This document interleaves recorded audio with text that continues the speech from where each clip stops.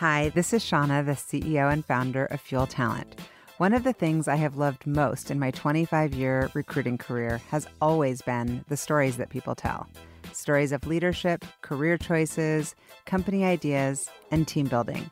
My inspiration for starting the What Fuels You podcast came from being curious about people's lives and wanting to help share their stories. What path brought them to this place? What decisions did they make that led to failures and successes?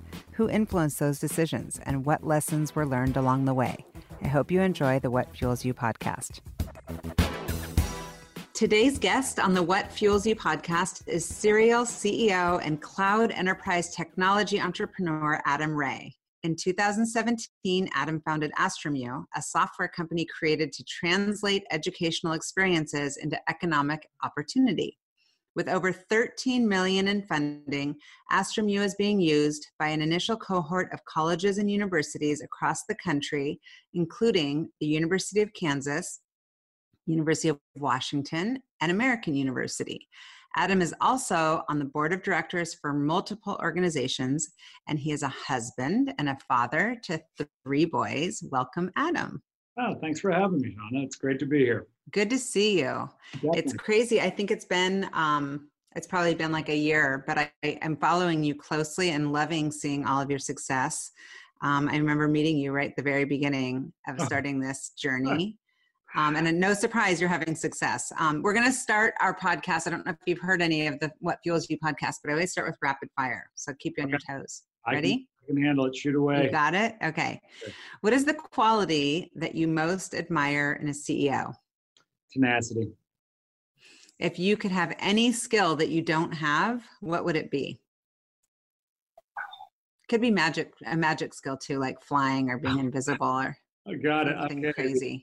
Any skill that I don't have, what would it be? It would probably an admiration for. Golly, that's a tough one. I want to think. It is a tough one, right? You want to give it. You want to give it thought and come back to it. Pause on that one. I'll come back to it. I feel like I flubbed that test. Well, that one's hard, right? What business book do you love and most often recommend to others? And if not business, because you might not read for business, a personal book. Yeah, I read a lot of books. I always have a goal to do at least 25 a year on different business subjects, independent of what I read for personal pleasure. And so, some of the books that I've found recently that are very, very valuable over the last 2 years are like John Mackey's Conscious Capitalism. John Mackey being the founder of Whole Foods, spent a considerable amount of time talking about, culture and building employee. Also, Start with Why by Simon Sinek. Oh, I've never read that. I've heard that's really good. Excellent book. Yeah. It's all about using the mission as the focal point when you start a company. If you understand why, it's much easier to get through the how and the what. The what, ultimately, just the tactical of how the market responds. And so anybody that's starting a company, if you can't answer the why, you have a longer road to go. What is your favorite way to spend time with your 3 boys? Favorite way is skiing up in Whistler. I had a feeling you were going to say that. I don't know why I pictured you like skiing with your kids. Well, this might segue then well into the next question. Beach or mountains? Yeah, mountains. Mountains by far. The problem with the beach is I'm great for 3 days, and then you can only drink so much and have so many cigars where you're just bored out of your skull. Yeah. And I know you can scuba dive and all that stuff. There's the mountains, man. You can start the day off, go all day, ski till about 1, and then have a big lunch, drink a lot, and then play around. Yeah, and then a hot tub. Yeah, exactly. So you get that physical exercise and a lot of fun. And all my friends, we're kind of skiers. We're not hardcore skiers, but all my friends who ski a lot with their kids say it's like such nice, undivided, no technology time where you kind of have them captured in good conversation. So that's awesome. What is your favorite season? My favorite season, it's funny, here in Seattle, it's a little different. So I was raised in the Midwest, and in the Midwest, it would have been easy spring or fall. Spring, probably. It's a beautiful time of year in the Midwest. Up here, it's if you don't say summer, it's almost like you're crazy, right? Yeah, right. You're like, how about winter in Seattle? Yeah, darkness. You'd be like a depressed. We'd send somebody for you. Yeah, exactly. Overcast clouds are just what, overcast clouds mean that there is actually snow in mountains. That's how I define winter. Oh, well, that's a good attitude. Yeah. What's your biggest fear? Um, I'm like, wah, wah. yeah, I mean, yeah, it's like, I don't know. It's a great question. The fears itself, I mean, probably the fear is, am I doing enough? Am I doing enough in my personal life and my growth, and to help my individuals, help the company, and specifically the employees? I mean, we're a small company, but I've managed multiple companies, and so you have to take the accountability to really help your individual employees grow. And so I'm always asking myself, I'm fearful, like, is there more I can be doing? Is there more ways I can be helping? Right. If I can help them maximize their potential, then we get what's called a force multiplier in the company. Right. Exactly. Exactly. Okay, I'm coming back. If you have a skill, have you thought of one? If you haven't, we can move on. Yeah. So the skill, I always marvel at people that have a very, very sharp mathematical mind. Mm-hmm. I've had a couple of friends who are great engineers who I would get them drunk just to see how long they could do complex math problems, and they can 10 decimal points. And I'm like, you guys are just sick. But I love, math to me is like, wow, I just get through a P&L. I feel pretty confident there. Yeah. Well, you're ahead of me on that. It's definitely my weakness. So that makes sense. I would love to have that skill also.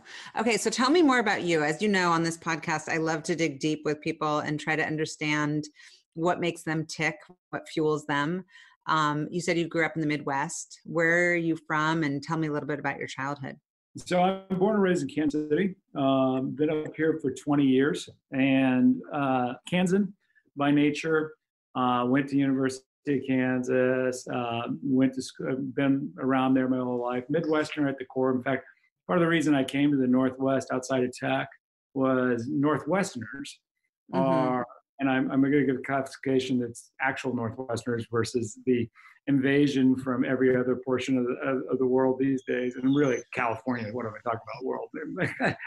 But the Northwesterners reminded me a lot of Midwesterners in the sense that they're more laid back, more self-deprecating, more, humble. And, I just, that kind of Midwest vibe is very, very important to us. And so, but yeah, I was raised around there. It's like, lots of things, wildlife. Yeah, I love that. And so, do you have siblings? Where are you in the whole birth order? Yeah, so I am an American family. Okay. I have a half sister and 3 step siblings. Technically, I think of it as I have 2 sisters and 2 step siblings. We're a real screwed up family. Multiple marriages. All the crappy stuff. Lots of drugs. Lots of lower income. We didn't come from any money. We were pretty poor.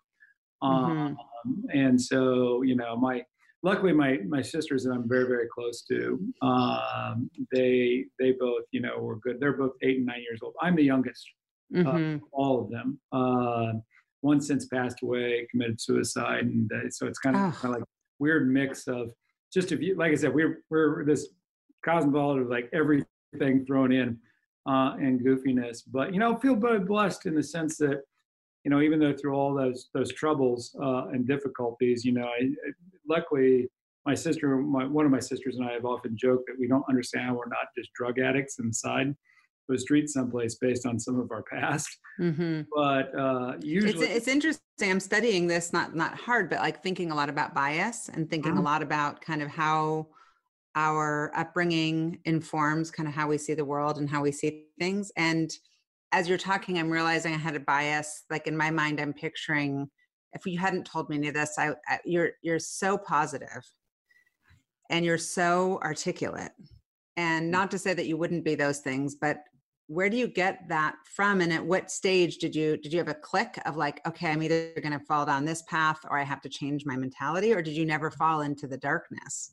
Well, it's a great, so there's one benefit if you see it, like if you've seen somebody when you're 6 or 7 shooting up LSD, and that's kind of a normal thing, or seeing people that do coke or heroin, and, pick your, and I know that now they've got a whole nother slew of different types of drugs. Right. But if you see that and you see how people are actually responding to it, you're going to have two paths you're going to go down. One path is either you're going to, fall into that trap, of that, quick hit gratification. Or if you're young enough like me, being around it for so long, by the time, I was older, I saw the negative, the massive negative. Right. You're like, I know now what not to do. Yeah. And it's like, it was the perfect anti-drug scenario, because I'm like, look, these people have self-image issues. They often have depression issues. They're hiding, they're avoiding accountability for whatever reasons, and everybody has their own path they have to go down, I get. But, for me, it was kind of like, okay, I'm not doing any of that. So then you start gravitating and looking for anyone you can find as an example that can be a better. Yeah. So who was your example or your anchor in your childhood years? So luckily for me, though both my parents, one was kind of a hippie, and my father, for kind of the first dozen years of my life or so, was not really active, but I will say that he did an immensely better job. By my teenage years, became more active and helpful, and became, by the time I was 16, 18. But I'd say the person early in my life was my grandfather and grandmother on my mother's side, because whereas my mom was off the reservation, the lover, but my grandparents were traditional. He fought in the war, World War II. Oh, interesting. That's so, I was going to say, like, is this like a generational thing? It sounds like your mom kind of broke the pattern and kind of went a different direction. Yeah, well, I mean, it's a classic, the world, that's the generation that saved the world. Yeah. They're very, humble, very conservative in their approach to life and everything. And they're just, good quality people. And then the baby boomers, who they want to spoil because they had nothing, because they lived through the Depression, end up being, let's just say, all over the place. And so my mom was one of those. Yeah. Are they still alive, your parents, your birth parents? Nobody is. Nobody. Just both my parents are dead. All my grandparents are dead. Oh my gosh. And did they get to live to see you? I mean, you went to college, you went on to get an MBA, you've had tremendous success. Was that a driver for you to like kind of be the hero child? Yeah, I'd love to say that it was a driver, but it's actually something more simplistic. You're like, I just wanted money. No, I'm just kidding. Actually, it's not even. That would be the most simplistic, wouldn't it? And if you ask my boys, like, what's the purpose of money? They'd say money is just a tool. Yeah. It's a tool to give you options, and that's all it's purposeful for. The money itself is intrinsically not anything more important. People are what's important.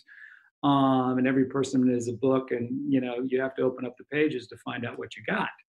And so don't judge them by the cover.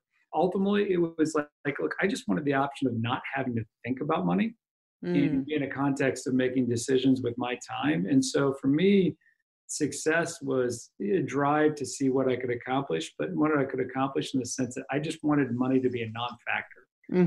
So just so you don't have to think about how am I going to pay the mortgage, or how am I going to get a car, get my kids to college, or any of that.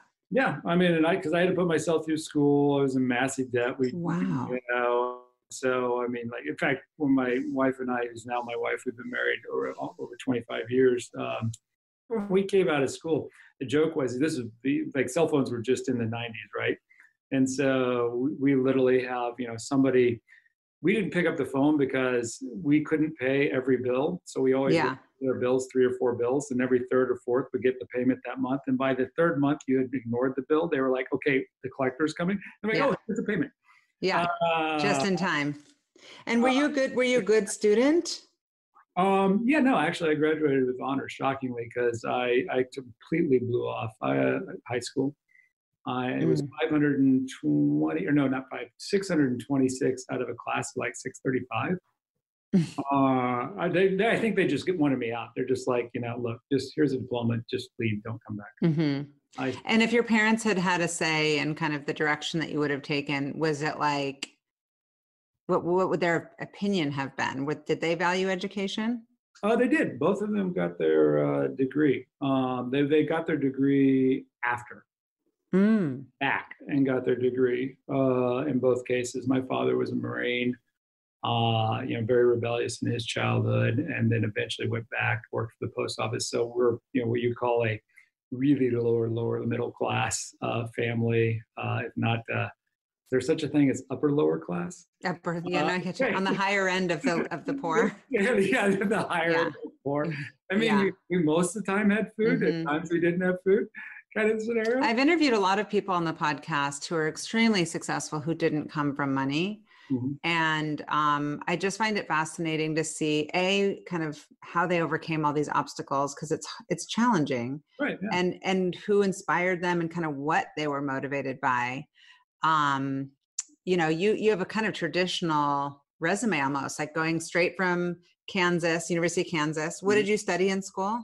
I am an English major. An English major, right? And then going on to consulting, was that right out of school? Yep. And so I took one step in the middle, but ultimately, basically my real training came in Capgemini, Ernst & Young. Yeah, I mean, that's one of those, like, I've done recruiting for 26 years. So I've looked at resumes and looked at kind of, and we're going to get into what Astromeo is doing, but like kind of the trajectory of like setting yourself up. And it's a great foundation for consulting is awesome. Anything and everything. I'm like, yeah, McKinsey, Capgemini, Bain, just kind of getting that fresh start. What were you consulting in?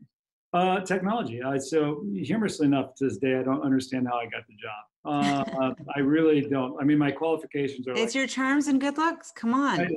That's cleanly. The general manager was like, "Oh, he's tall, so we love tall people." God, who knows? There is actually a bias toward that. You know that, right? The tall white man has definitely an advantage. I'm going to use them all to my advantage. Yeah, do it.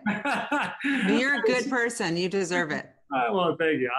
I need all the help I can get. I'm middle-aged, so anything that gives me a little bit of an edge. Joking aside, I don't honestly know how I got into it, but I managed to stumble into consulting, and like many of us, you don't plan a lot. And so I had an English degree with a minor in German and history. I was accepted into Columbia to do my PhD on English lit, late 19th, early 20th century novels. I was planning on being a professor. Wow. And thank God I didn't do that. Well, if you would have enjoyed it, maybe that's your 3.0 or 4.0 path. Yeah, I'd see the reality is I'm much too practical to sit in the halls of academia. I would make an impact and do something that has consequence and last. Yeah. I'm not saying that teaching, actually, my mom was a teacher. It's incredible, but you have an impact, and specifically in what you're doing right now, to have a one to thousands, if not millions of people versus your classroom, which may have not been as fulfilling. So you went on from consulting, and then how did you get into tech? And is that what brought you to Seattle? Like, give me that whole story. Yeah, so consulting, spent time, Capgemini, Ernst & Young, really learned the foundations of tech. So I did a lot of systems integration consulting. We did a lot of work in transformational opportunities. My last project, which cured me from ever wanting to be a consultant for the rest of my life, was Y2K. Jeez. I remember everybody thought the world was going to end. I was in Vegas and we were like looking around for all the lights to go out. You went someplace to celebrate. Okay, that's cool. Yeah. As one who worked on Y2K and thought it was like, this is the biggest the best example I can give is when I had this argument with an executive and he's like, look, okay, we're trying to map this old application. And he's like, and I'm like, look, this is the silliness of things that went on. And he's finally like, I'll tell you what, just do me a favor. Just go find the guy who built this thing originally so we can just get him to explain. And so, this is me, by the way, explaining to the exec, because the exec's kind of going back and forth. Okay. And he's just quiet. And I look around the room like, well, who knows him? And finally somebody pops up. Well, he's been dead for like a decade. And I'm like, so this thing's been around that long? And like, yeah, we don't know. I'm like, okay, well, then Y2K, if this thing lasted that long, I'm pretty sure Y2K won't wipe this out either. Oh, geez. And are you a conspiracy theorist? Not my full-time job. But are you a person who tries to find holes in things like, this can't be true? I mean, I know I'm not on the four digit. If you know the tech behind it, the Yeah. mainframes, it was cheap. There's no conspiracy to it. It was just efficient use of short memory. Well, I just wasn't sure at that time how much of it was just like, I mean, the media hype and all the craziness that comes. I mean, obviously we didn't even have, imagine if we had had social media during that Oh time. my God, thank goodness. Well, Y2K would be like hashtag Y2K, hashtag the end of the world. Like, Yeah, social media, I'm actually finding, between, and it's probably a digression, but it's like we could do with a lot less social media and life would be a lot better. oh, I'm so conflicted by it because sometimes I'm like, oh, this is great. I wouldn't have known this if I hadn't been on today. And then other times I'm like, this is horribly dissatisfying. And, I try to talk to my kids about it. They like it. I have no clue, frankly. I mean, we have a limit on their phones, but I'm not watching how much they're Yeah. on social media. But I'm just trying to tell my girls specifically, you'd be lucky that you have boys, but like, if I just look at it and I would try to be like, oh, these people travel and this woman's more successful than me. And oh my gosh, this perfect mom, quote unquote, this woman's got like, look at her killer body. I suck, all these messages that subliminally come are, I'm not enough politically aware, or politically involved, or I don't know. It's just constant. And I agree with you. I think it's terrible. I think it creates a lot of anxiety and these poor kids. I'm so happy that we were 70s children. Oh no, well, agree Yeah. there because tech's been bolted onto our life effectively. Yes. I feel like we're in the perfect generation for that. We're like, we know what it's like to kick the can in the cul-de-sac, and we know what it's like to play with worms. Well, I've got the best because you'll get this probably from being with friends. It's like you sit there and you're like, somebody's like, oh, you remember that movie? And everybody's like, and we'll oftentimes tell, but no, nobody gets to pick up their phone. It's got to be like we used to be, where we literally have to sit there and kind of go back and forth and go, come on, what is it? Oh, that's very disciplined of you. We're not doing that. We're literally like, who's looking it up first? That's smart. I'm going to try to live like that for a little while, like no accessing information. Oh no, it's better. It's like, hey Siri, what was the movie with Will Ferrell back? She's probably going to answer right now. That's so funny. I do actually have a Siri near me. That's my conspiracy theory is no Siri, by the way. I don't want anybody listening. That's the CIA. There's my conspiracy theory. I know. I do agree with that too. We were given one. We were given two from like my husband was given them as like gifts. Mm-hmm. And next thing I knew, they're plugged in. And I was like, this is so scary. I don't like this. This is awful. They're definitely listening to us. And then you just get kind of used to it. Hey Siri, put on blah, blah, blah song. I'm doing the dishes. I need to stop. I agree with you. So tell me your transition to tech, because you've worked for some incredible companies. Was there a moment in your career that you would say, this was the moment of my biggest kind of personal and professional growth? Yeah, I'd say so if you think about my time, most of trajectory, Capgemini Ernst & Young was a real foundational learning for tech and really trying to understand, but it kind of put me in the pace. And I went into and spent some time in SBC Datacom, which is the integration group within SBC. But I would say my real foray into West Coast tech was Akamai Technologies, which is actually humorously enough a Boston-based, Cambridge-based company. But, I did a lot of management and got my hands on a lot of things in 2000, 2004, starting with the fact that in the office I was in, went from when I started and it had 175 people by 01, pre 9/11, we were down to 2. And so, if you survived the bloodbath, the beautiful thing was in 01, which is you learned a lot. Why? Because you had to do everything. Yeah, you're like, I'm going to just be a ninja here and be a Swiss Army knife and do everything. And so in that scenario, I was doing everything from sales to product management to product leadership to helping with strategy and even working corp dev, biz dev for them all and up and down the West Coast. And so out of that, I went to Amazon and that created more foundation and one more company in the middle and an executive role before I've been, now I'm ruined. I don't know if I could ever work for anybody else again. In fact, well, you won't need to. This will be a huge success. It'll be great. So what's your, of all those things that you mentioned, there's sales, there's biz dev, there's product, there's strategy, and now you're a CEO, which kind of encompasses everything. But if you were to go work for someone else, what's your special sauce? Like what lane do you belong in? So I'm really, really shine is taking amorphous constructs or strategic ideas and turning them into actionable value. Like oftentimes, I'll be the guy who ends up putting together for the company the large multi-element deal structure worth hundreds of millions of dollars that has many complex moving parts, and has strategic implications, top-line revenue implications, long-term growth implications. Those are the things that I shine in because it's a combination of working with strategy, executives, technology, deep, sometimes very deep, and really putting them together in a way that adds value to both sides of the party. Mm-hmm. So I've done we did a deal when I was working for Limelight Networks, which was a deal that we put our technology in Bell Canada, that they could OEM and resell component pieces of us, and a lot of OEM into certain things they have.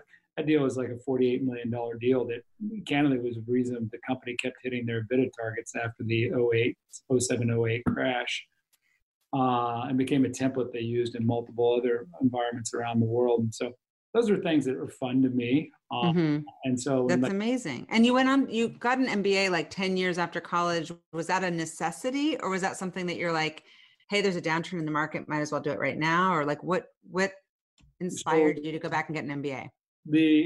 So in clarification, it's executive MBA. And so it's an MBA. It is an MBA. An executive MBA. Okay. But I was able to keep working. And so I didn't. So you didn't have to take time off. Yeah. I didn't have to take time off. And so Amazon paid for it. So part of it was at that time in between, I don't remember what it was, 05, 06, right in there, I think. I was looking to get more traditional executive experience around understanding P&L, cash flow statements, some of the use cases, ways in which to really think about the business long haul. Yeah. And Amazon was like, well, would you recommend it? I almost feel like I should do that. That's definitely a gap for me. I have mixed views. And so the current company we're building, I think we want to answer that question quantitatively.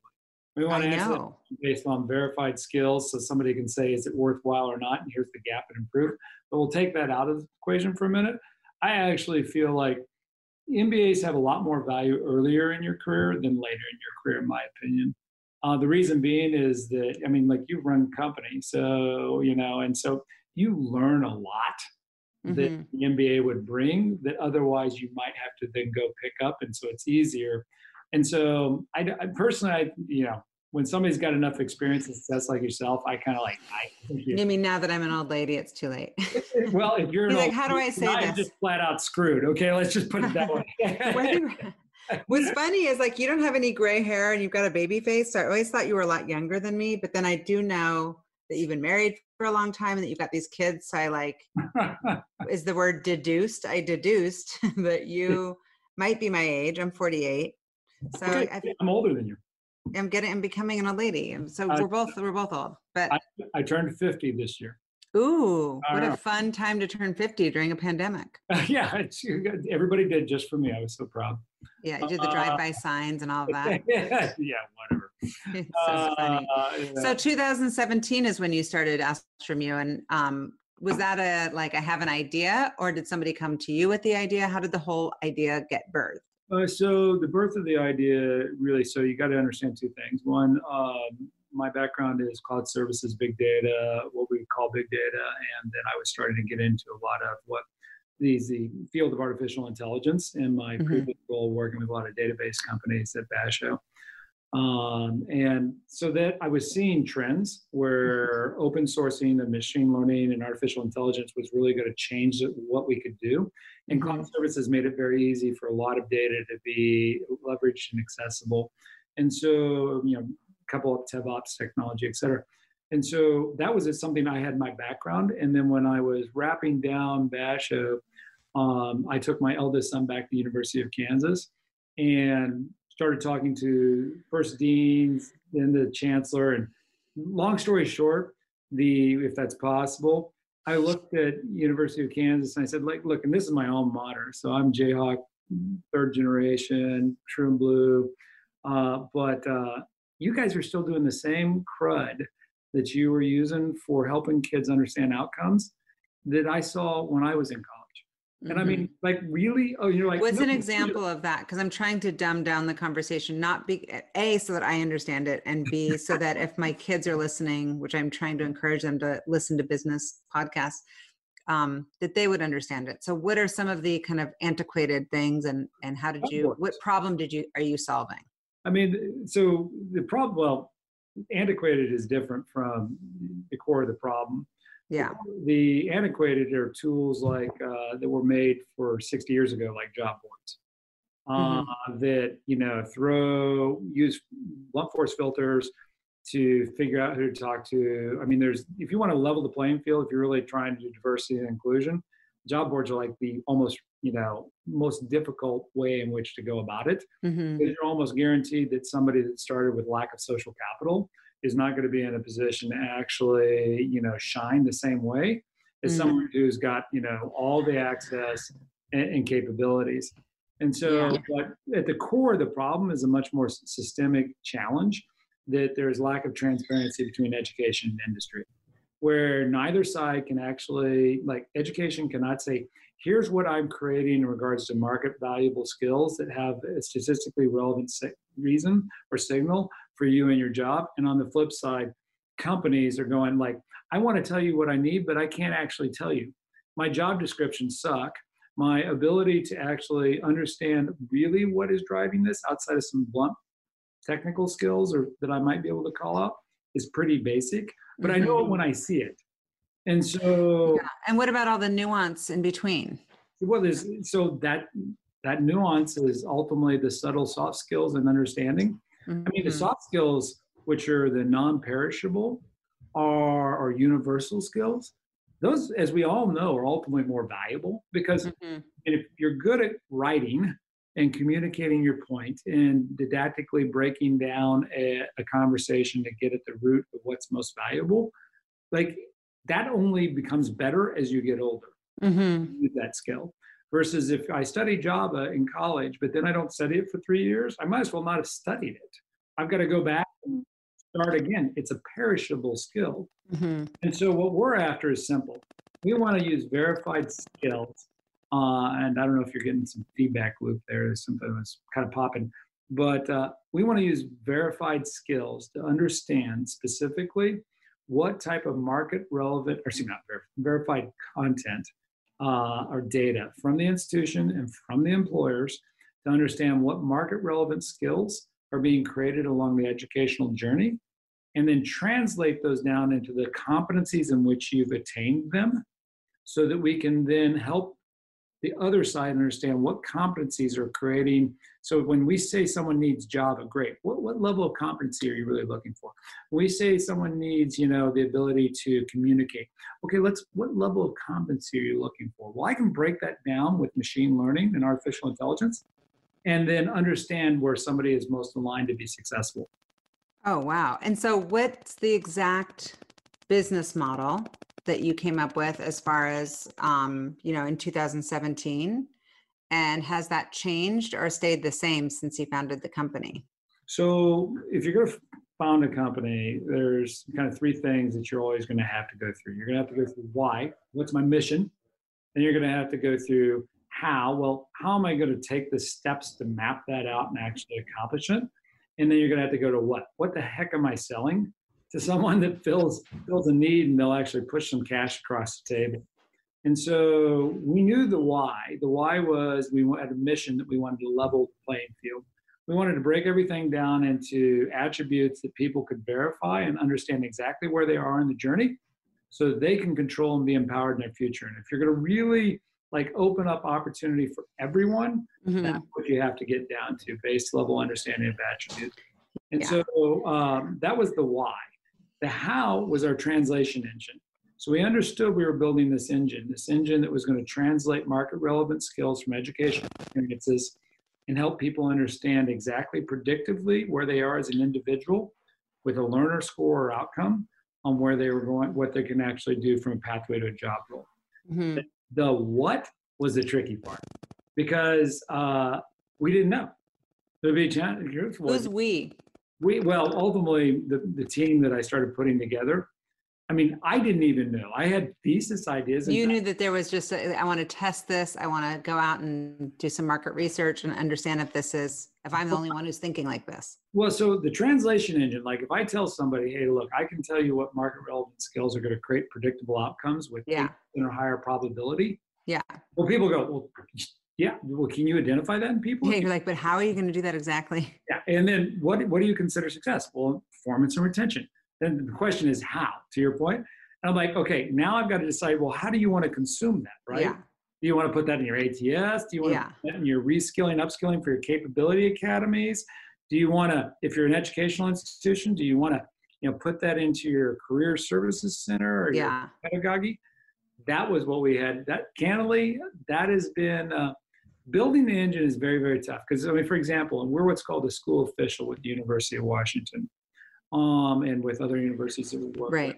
And what that allows us to do is actually see all the transcript, co-curricular, extracurricular activities that the university has on a student, as well as 10 years of alumni. So all 50,000 students plus 10 years of alumni.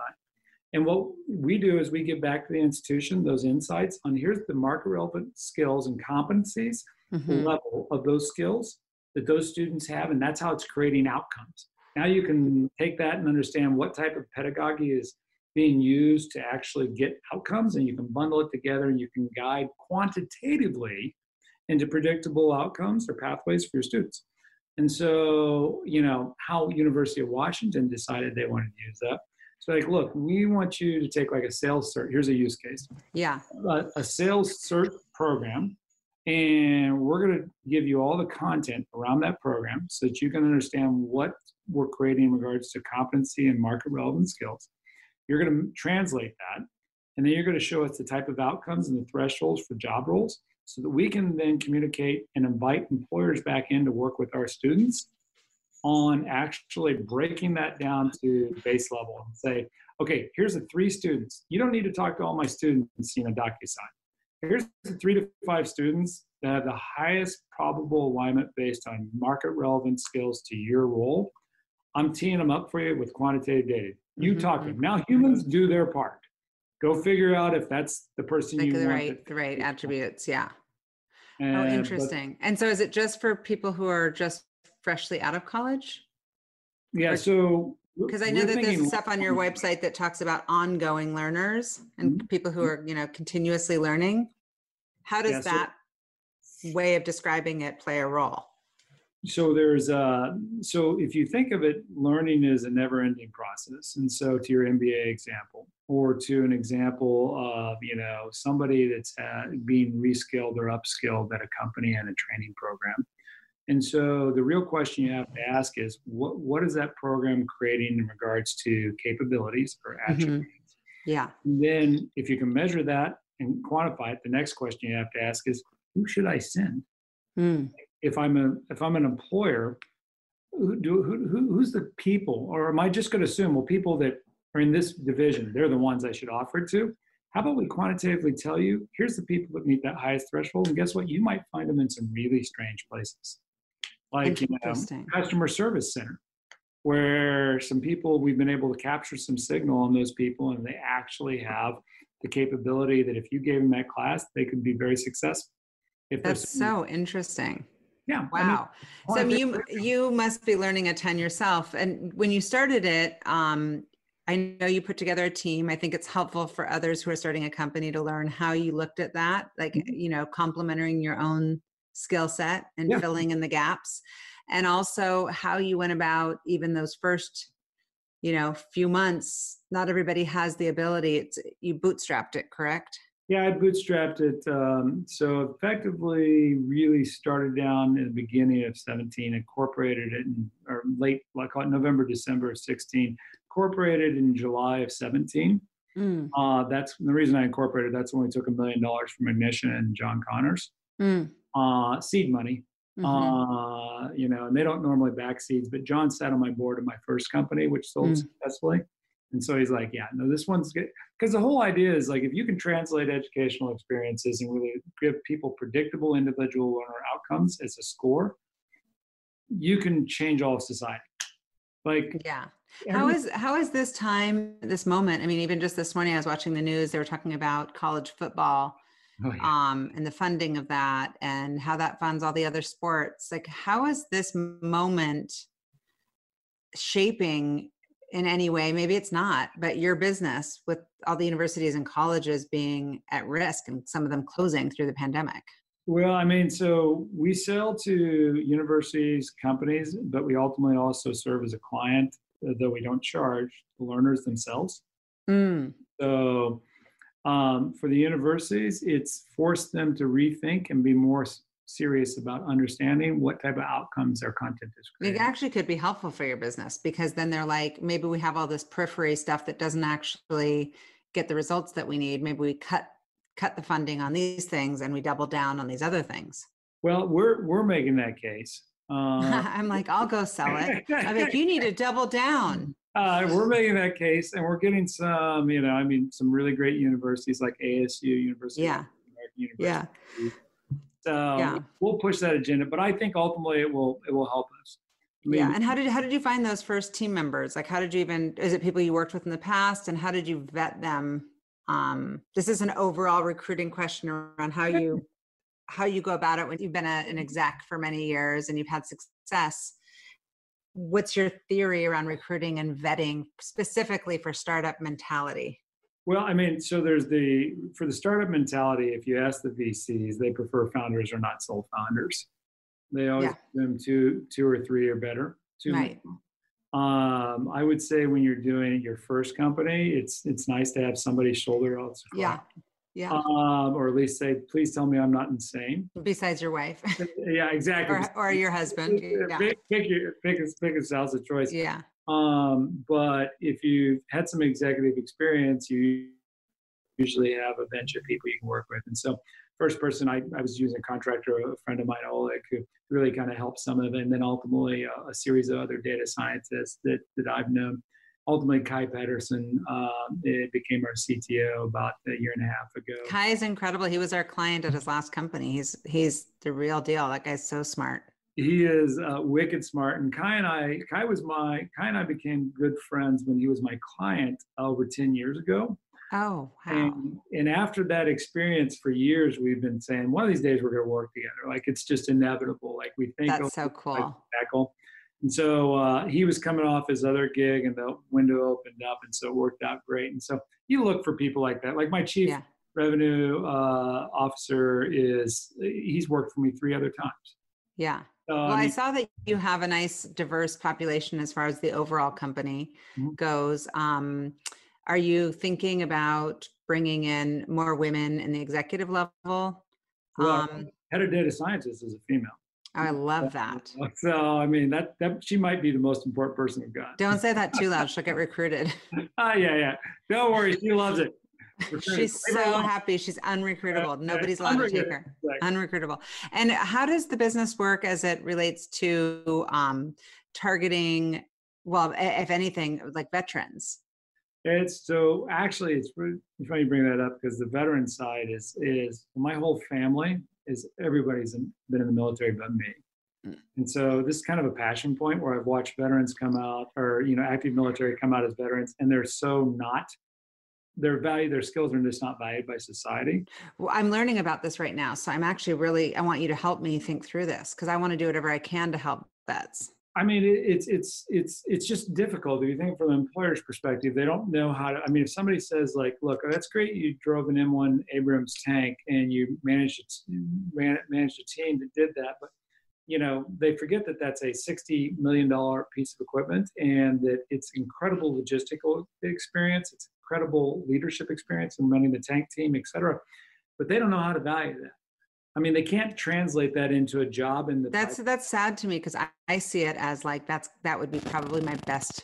The work ethic, the discipline, the follow through, the commitment, the grit. I mean, there's all these like kind of soft skills, but those are the most, as we started talking about earlier, those are so valued. I just need to figure out a way, and I'm trying to learn this right now, kind of doubling down on this, but like how you access them and how you can quantify what exactly they did. If you don't have a military background yourself, like I don't know where the different departments are what they actually did is hard for me to vet. No pun intended, but no, it's hard for me to assess. I would say that, from our perspective, how we're tackling that is that we see a lot of veterans, and like we have 21 million learners in our system right now. We're pulling from. And so we've got a lot of veterans in there, so we can see some of how their experiences have played out longitudinally, because we look longitudinally at data from education into industry, regardless of stage of life. But ultimately, the best way to do it is we're in discussions right now with the Army for a very large strategic contract to do translation engine as a service.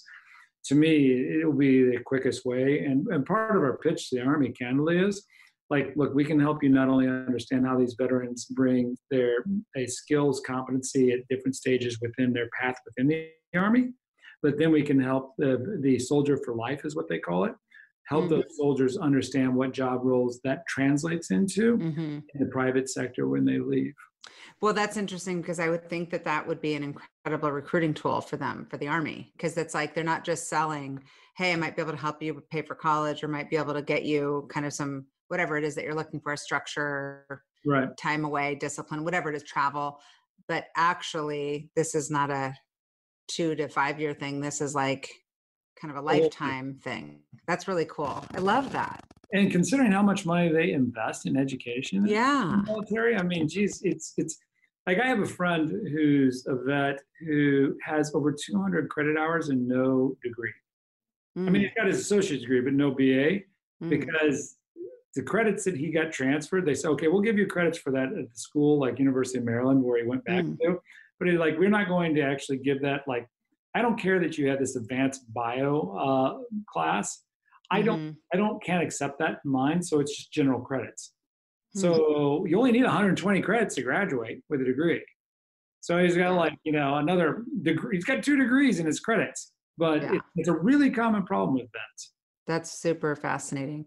I wanted to ask you, some of the people that listen to this may not have heard of the company before, and hopefully are now intrigued. What's your kind of pitch when you're trying to get people to join the company? Why would they choose you? Why would an engineer come to you over everybody else, like Google and Facebook and Amazon, who's taking everybody, paying them all sorts of money? Well, so the good news is all of my engineers could easily have turned down jobs with Google. Yeah, you've got an incredibly impressive team. We've got a lot of PhDs, a lot of masters on the data scientist side. We've got a lot of really experienced engineers, full stack engineers. And the pitch is simple. It's like, look, those companies always are there for you. But the reality is you're going to be doing one thing like ad serving, Lyft or something. Come here, and what we'll bring to you is we'll give you the chance to do something that's never been done before. Break down the barrier between education and industry. Working with data that no one has ever looked at, truly verified data end to end, you can have a chance to do that and engage in that and literally change the way in which education and industry work together going forward, which has massive ramifications on society and leveling of society and creating opportunity. I don't know, it might be kind of fun. It's super fun. And what about the actual culture and kind of perks and what it feels like to be a member of the team? So I wrote my culture rules for the company before the company was formed. Good for you. Third time I've done it, I knew culture is everything. So we pay attention to, things like, employee first. We pay attention to, we stole one from Amazon, bias perception. It's that's a good one though. We say we get shit done. Yeah, I mean it's same thing. GSD, yeah. It sounds. But, so for us, it's like the goal is to create an environment, a trusted environment in which an individual feels confident enough to be able to ask a question or make a challenge. As long as, of course, it's respectful, everything's open. And so I tell the team, I'm willing to be completely transparent. If there's something I can't share, I'll tell you I can't share that. I mean, you'll have that complete transparency, but I need people to be willing to not, like I tell people, I take a quote from George Patton. George Patton said, look, I don't tell people how to do something. I tell people what I need accomplished, and then I let them surprise and delight me on how they will actually accomplish it. And because of that, people will always come up with a better idea, a better way than I might be able to do myself. They have the expertise there. And so I want to enable people, because if we enable people to learn and grow, then I get my force multiplier. Where my for team sure. of like just under 40 can accomplish what a team of 400 can accomplish, because it's not about numbers. You know, I'm not good at math, but that's a serious multiplier. It's legitimate. I mean, like, why? No, you're right. It's a great way of looking at it. It really is. It's super, super smart. And so what do you do for efficiency and tools and communication? I know you guys are kind of in and out of the office, some are at home. Mm-hmm. Are there tools or like little hacks you can give me on how to be more productive right now? I will tell you that you know, over communication is one of our cultural values, because you can never, ever, ever, ever say things enough. So I do, one thing I do every Sunday night is I send out almost every Sunday my weekly thoughts. And so it's on either our strategy, on a product component. Sometimes it's just on, you know, here's some things like I was explaining, because we have a lot of people who have never done startups. I had a whole thing where I grabbed some articles on product market fit. Said, look, product market fit's a messy process. Right. You don't know or understand this, but actually that's the process. Yeah. That's how it works. Yeah. And educating them on how these type of things. So I use that to communicate, but often the tools, you know, outside of email, it's Slack. Yeah. A lot of Slack. A lot of Slack. I mean, we're Agile shop. We put everything, we've got everything in Sprint. So for all the engineers, whether it's the DevOps engineers, data science engineers, or the full stack engineers, they're all, everything's, you know, in there. We're tracking story points. And then, you know, we use, you know, simple tools like Asana for some task masking for some individuals in certain roles. But I would say, you know, I don't think there's anything. No hacks. I'm always looking for things. So how do you, when you're not working, how do you relax these days? I know that there's a lot of focus on mental health and just kind of where people are and finding ways to access fun. What do you like to do when you're trying to chill out? When I chill out, hang out with friends or family, and smoke a cigar and drink some wine are big things. Love to travel normally, though that's been a little bit, though we are going to Cannon Beach this weekend. Yeah, that's a great spot. Yeah, just hang out for 3-4 days at a little bougie, you know, hotel. But you know, the overall, it's travel is really a thing. But travel, yeah. And do you have any sort of, I guess you talked about your Sunday night kind of thoughts, but do you have any rituals or a spiritual practice or anything that you do to set yourself up for a successful day or a successful week? Well, in general, you know, from a practice perspective, so I use Evernote and Asana. Evernote to capture my notes, Asana to run my tasks. And so what I'll do every day is I've got my quarterly and annual goals, kind of with my inspirational thoughts and things of that nature, which I try to read every morning before the day starts off. Then I organize my day, my morning routine in Asana, and those are against my priorities. And wow, good for you. I wouldn't say I'm doing it like religious. Maybe instead of being like an English lit professor, you could do like a little thing and teach us. These are good things. This is like, honestly, selfishly, why I love doing this podcast. I'm learning from people who are so smart. I mean, I don't know that I'll suddenly be that person that's doing these things, but I like to get inspired. And my question, I mean, I know that you were talking about money not being the driver, but that you wanted it as a tool to kind of not have to think about money, basically. Right. And so money probably isn't your way of defining success, I'm guessing. How do you define success? And do you feel successful? You know, like, look, I've got to have a good self-image. If you're going to be an entrepreneur, you've got to be able to take the hit. So I'll say I feel successful. But will I say that, and I like to define that one because it's a tough one, because I like to define it in the context of, I tell this to my boys, every person you meet is better than you at something. Some people you just might have to have a lot harder look to find out what it is. And so it's just a way to remember, you know, it's like everybody brings strengths to the table. we were talking earlier, and this is digression, pray for me for your question a bit, but like that conversation of your girls comparing themselves to the beautiful model or some other perfect person. And, you have to remind people, like, look, you're looking at their best against your worst. So there's no other way to describe it. Airbrushed as well. Yeah. And airbrushed. Airbrushed, yeah. Their best amplified fake against your worst. Stop playing about it. They got shitty days and all that crap. Right. We all do. And so do you feel successful now? Like defined by how you've defined it for us? Like, well, I guess we haven't defined it really. Yeah. So I really haven't defined it. I mean, my definition of success is, so like at the end of the day, my foundation is my, religious foundation, my relationship with the Lord, coupled up with my family. Those things drive my importance. I don't need to flash them or anything in my life. It's at the core of who I am.